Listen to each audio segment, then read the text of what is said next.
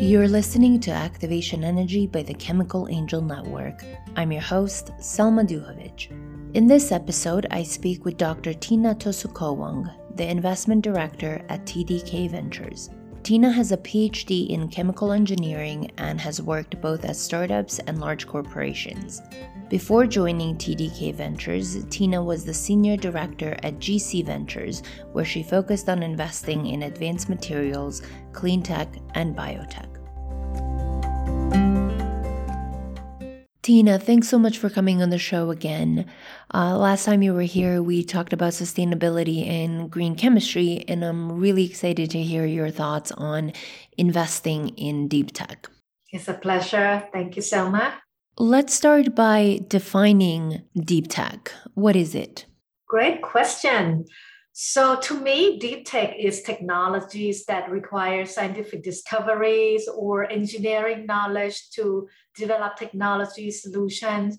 So the deep tech space includes areas like advanced materials, advanced computing, like quantum computing, photonics, batteries, and industrial technologies, and etc. And how does it differ from clean tech, if at all? Well, I think there's no black or white. A lot of clean tech is really rolled under deep tech because to solve problem around clean tech, we're talking about how to remove CO2 from the atmosphere, right? So some of these cannot be solved by doing software development, programming. You could do, to a certain extent, developing some software for battery management. But at the end of the day, to really make an improvement to remove CO2 from the atmosphere, you need to develop some device, some equipment. So deep techs really encompass all those knowledge in material science, in engineering, that you put together a product that is required to solve the problems. And but it's also goes beyond clean tech. It's also goes into other areas like new materials for display, new materials required to put together semiconductor products and so on. But it's very distinct from area like software development, insurtech, fintechs, where you often do a new business model innovation and no experiment required. So deep tech takes a lot more time and capital requirement and resources to actually develop products that people can use. And what do you think is driving investment into these deep tech startups? How much money is being poured into this space, especially relative to 15 years ago? Yeah, so there are several drivers for deep tech investment, but I think fundamentally we know from the global mega trends that to improve things like resource utilization, increase productivities to feed more population in the world, and to solve the dire problem like climate change that threaten the livelihood of humanity. This cannot be solved by just digital innovation. We do need to make physical innovation and development, and that's where deep tech comes in. And in terms of the amount of money pouring into deep tech, last year is a record year for venture capital investment, but all across the board as well. And in the sectors that I cover, which is clean tech and advanced materials, we've seen a record number of companies going public. And there are also many more VC funds. If I look around, especially clean tech funds that are raising bigger funds than before. So it's really encouraging because this is the area that has been lacking in the capital expenditures. And that was because a lot of VC, they have a 10 years lifetime. They want to invest and they want to get the profit very quickly. So they view areas like software to be very capital efficient, easier to make products, shorter iteration cycles. So that has been the areas that a lot of money has gone in, but we are at the point of no returns if we don't address some problems such as climate change. Then it's going to be a point that damage cannot be reversed. So I'm very encouraged to see more and increasing investment in energy transition, in decarbonization that touch upon several sectors, whether it's the building, whether it's industry, whether it's the mobility area. So definitely a big increase in the interest, and many more startup companies coming up with clever idea on how we may make a difference. That's certainly encouraging to hear. Of course, now I'm wondering what you see as the biggest risks for deep tech startups as well as deep tech investors. Yes, there are several risks for both the entrepreneurs and the investor as well, right? Oftentimes, when the company is early stage, there's a lot of things that we don't know and we have to mitigate. But if I have to boil it down, probably key things are technology risk. When the company develop technology in the lab, they may get a very good results, but when they have to scale it up, then there's always going to be some unknowns that needs to overcome. For example, if the company is developing new battery, anode or cathode, they may get a very good results in the lab, increase energy densities and things like that. But as they scale up, testing more cycles, putting more cells together, then there could be a new problem coming up that like the lifetime, the dendrite formation, and so on and so forth. And each iteration cycle, it can take a long time as well. Once you design and build and test and come back to redesign. For software, I think that's very short, not costly. So for startup companies in deep tech space, it's always how you mitigate and design a way to find out that if something can go wrong, it can go wrong very quickly, and then you fix it very quickly. Some technology is easy to do, but some is very hard. So imagine like fusion reactions. I think people say 50 years ago that it's 20 years away. Today, people still say it's 20 years away because the capital cost that is needed to develop such technology is also very high. So that brings me to the second category. It's like financial risk. I have seen time and time again that entrepreneurs always underestimate the time and resources that it would take to develop the products and to sell the product as well. And this is many startups getting trapped in the so-called valley of death, where they have the minimum viable products, and then they start commence their production only to realize that maybe the product that they thought was the MVP is not quite a fit for the market, or maybe they don't have the right unit economics, and then the money that it would need, the time that it would be required to go back and change the process could be enormous, and companies end up running out of cash and closing the door. So that has been quite common that we've seen. And other possible risks is regulatory risk is also another big one. And depending upon the industry that you are in, there may be certain regulations, approval required before getting the products into the market. So I would say that all these three, technology, financial, regulatory risks, are some of the things that stick out for a lot of deep tech companies. So when you look at startups in the deep tech space, what challenges do you see them coming across? And at the same time, what challenges do you as an investor in those startups find yourself having to deal with? Yes, for the startups, as I mentioned, they have to navigate through the technology, the financial and regulatory risks. So because the iteration cycle can be really long and costly, so they have to have a very good understanding of the customer needs very well before they develop the MVP, right? Because if they don't understand the real customer needs, then they may end up develop something that is not needed at all. And then that could be a fatal blow to the company because the cost to redo that can be like unattainable. Other things that I've seen as the important things to keep in mind for the startups, it's unit economics. I've been through the cycle of clean tech and biotech 1.0, and many companies closed the shop because they don't have the right unit economics.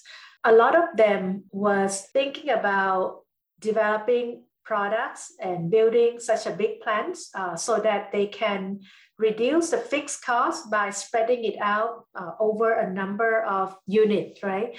But one thing to understand is that it does take time to develop the market because when you make a physical goods, the customer have to take the sample, do more testing, and introduce that new products into their customers. So the customer has to be the one that adopt and like the products and add that to their buying list. And this process can take a couple of years for many of the materials, new materials and things like that. So when the company develop technologies and try to figure out their beachhead market, they have to keep in mind they should select for something that would give them the margin, and that margin can be something that goes back and help them improve the process and optimize the process and drive down the cost. It's not the right approach to focus on a large volume only to build a plant and found out that you cannot sell the product. I think that's too risky of a strategies. So for me, the best advice for startup is to plan ahead, understand the real needs of the customer, and understand the unit economics. And for the investor in the deep tech space is that it's very capital intensive and sometimes can take a very long time to exit. So we need to weigh the risk and return very carefully. And this is the area where a lot of investors are coming together and co-invest alongside each other and leverage each other's knowledge to help the startups and entrepreneurs reduce the scale of risk. So it is a very hard space where there's always going to be a lot of unknowns, and a lot of expertise that we can leverage can go a long way. What characteristics do successful deep tech startups exhibit? In other words, what do you see as the determinants of success? And I suppose we should first establish the definition of success for these entities and their endeavors. So when I invest in startup, I look for the one that will make a big impact to sustainable future. So for the startups to be successful, they must be able to scale the company to become very big, right? If they can't scale the company to become very big, then the impact is going to be small. So the determinant of success, I would say it has to have a strong team. It has to have large addressable market, and the core technologies and value proposition have to be very strong also. And a lot of times, seasoned entrepreneur, multiple times entrepreneur, it's always helpful for someone who's been there, done that before, but it's not always a guarantee that a person who has previous exits will have the next company being a successful company either. So we have to look at a lot of things combined. And we want something with large addressable market. And oftentimes the market, if you look at the current year, it may be small, but we have to look at what do we believe the market will look like in 5 years, let's say. We want to see something like $10 billion TAM and things like that for us to be convinced that the company can eventually have a certain market share and become like a unicorn in the future. And then the technologies, we want to make sure that they have freedom to operate and they have the IP that is defensible, because this is the area that it takes time to scale And if it's not protected, then the competitor can come into the market.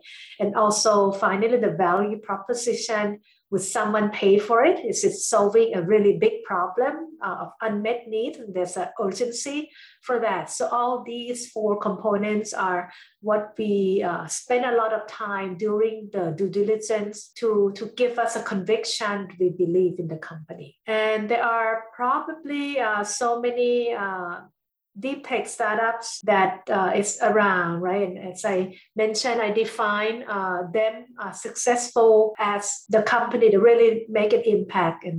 And some of those you probably see like Tesla, right? The jokes that goes around VC was like when Elon Musk drove around Sand Hill Road raising funds, most of the VC turned him down. But look at how far the company has come. That has become iconic company and really revolutionized the EV industry. So I think that is a real example of success. There's someone that's totally visionary and really scale the company to be very big and really make a strong impact. Nobody can succeed alone, so let's talk about the ecosystem.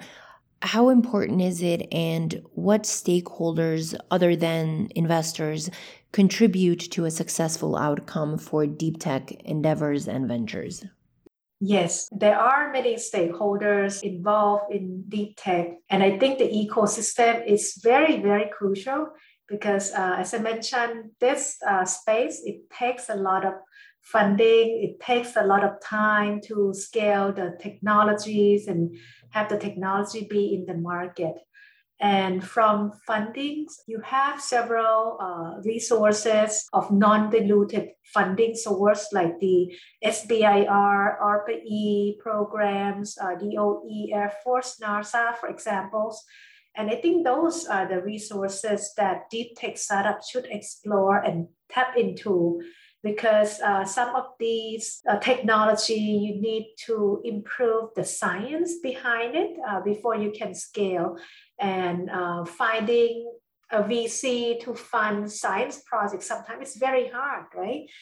It takes too long. So some of these funding sources, they really provide funding that it is required for the startup company to solve the scientific problems. And then money also doesn't guarantee success either. So a lot of technical founders may find that being in the ecosystem around others, startup companies, in the accelerators, in the domain-specific incubator program, it actually can help them a lot to learn from somebody in adjacent space and to get the right training that they need. A lot of the founders are, scientific, technical-oriented folks, but to scale the company, there are other things that they need to learn about how to refine their pitch, how to build a business model that would be scalable, and how to get more exposure to reputable deep tech investor in the futures. So in order for the deep tech company to scale up, I would definitely encourage them to insert themselves into the ecosystem of deep tech so that it maximizes their chance of success. I'd like to dig deeper into the investors as stakeholders. Earlier, you mentioned strategic and financial investors. Can you elaborate on how corporate VCs are different from traditional ones? What advantages do they have over each other? And what can corporate VCs offer to deep tech startups that traditional VCs cannot? Yeah, good questions. So traditional financial VCs, right? They have their limited partners who are basically looking for just financial returns. So the values that they bring to the LP is financial return. So the financial VCs are very well known for that ability to provide funding and help startups shape their governance and business model. Now, corporate VC comes in, and corporate VC, depending on how they structure, they might be dual purpose. One purpose is that they are looking for financial returns, and the other purpose is they are looking for strategic returns. And different CVC would define their goals differently. Many of them don't look for a high financial return at all. They're looking for strategic returns, finding the new technology pipeline so that they can introduce to their corporate mothership to accelerate the new innovation within the corporate innovations and to maybe find a new products that they can go introduce to their existing customer, and that can be a really good partners for the startup companies. At TDK Ventures, we also have several portfolio companies that develop partnership with our business group after the investment.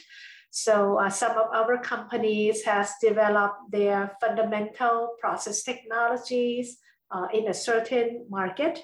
And then when they got introduced to our business unit, they realized that, there are actually other applications that they haven't thought about. And they found that collaboration through a paid JDA with TDK actually give them additional revenue and potential long-term access to new market applications. So I think the CVC is unique in that perspective, that if you have a very good strategic investors, startup companies may be able to leverage the corporate's capability to scale up their technology, to expand the market channel, the geography coverage, and help scale the company faster than they could have done with the financial VC alone. Okay, last question. Tell me about TDK Ventures and TDK, the corporation. And I'd love to hear also about why you joined the TDK Venture arm. So TDK Corporations has been around since 1935.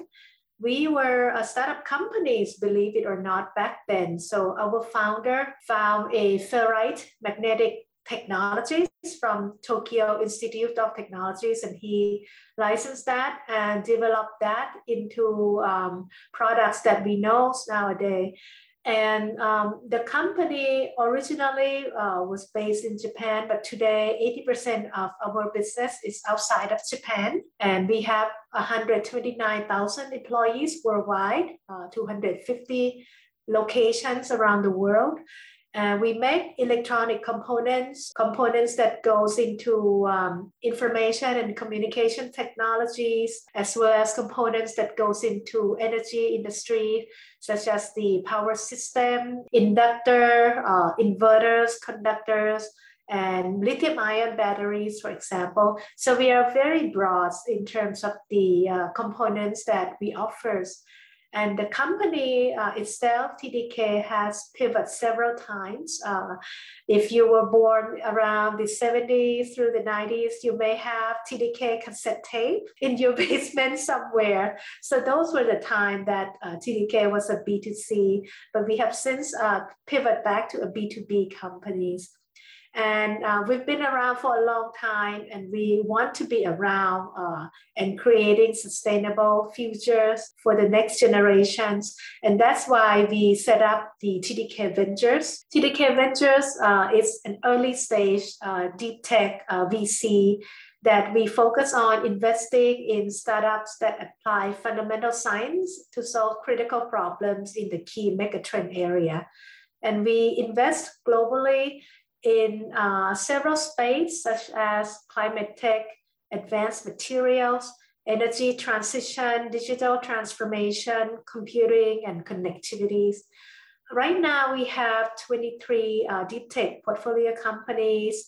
Our fund is 200 million in asset under management. And some of the portfolio companies touch upon battery recycling, like Ascend Elements. We also have Span that is making the smart electric panels that optimize the solar PV generation as well as the energy consumption around the household. And we have four companies in last mile delivery space. So we have the 2-wheelers, 3-wheelers, we have the electric vertical takeoff and landing drone companies. We also have a new Verdagy green hydrogen electrolyzer and so on. And recently I invested in an IoT company that leveraged the satellite signals, and it can reflect the water level all around. So one sensor can see a mile's radius and tell you exactly how much water or snow is accumulated in that space. And that is very powerful because in some industry like the power generation, miscalculation in the amount of snow can really impact their bottom line significantly. So I joined TDK Ventures because the company's core values really resonate with what I believe in. We invest in companies that contribute to societies, and we value the teamwork. We strive to deliver deep insight when we do the investment.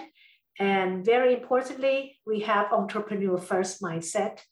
And our platform team is also as big as our investment team.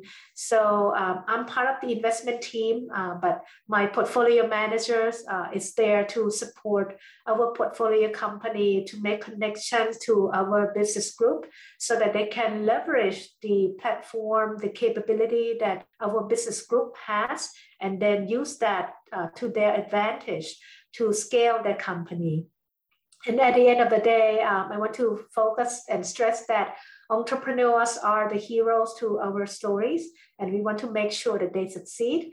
And when they do succeed, we can change the world together. So that's the real mission of TDK Ventures. Tina, this has been really great. Thank you again for sharing your insights with me.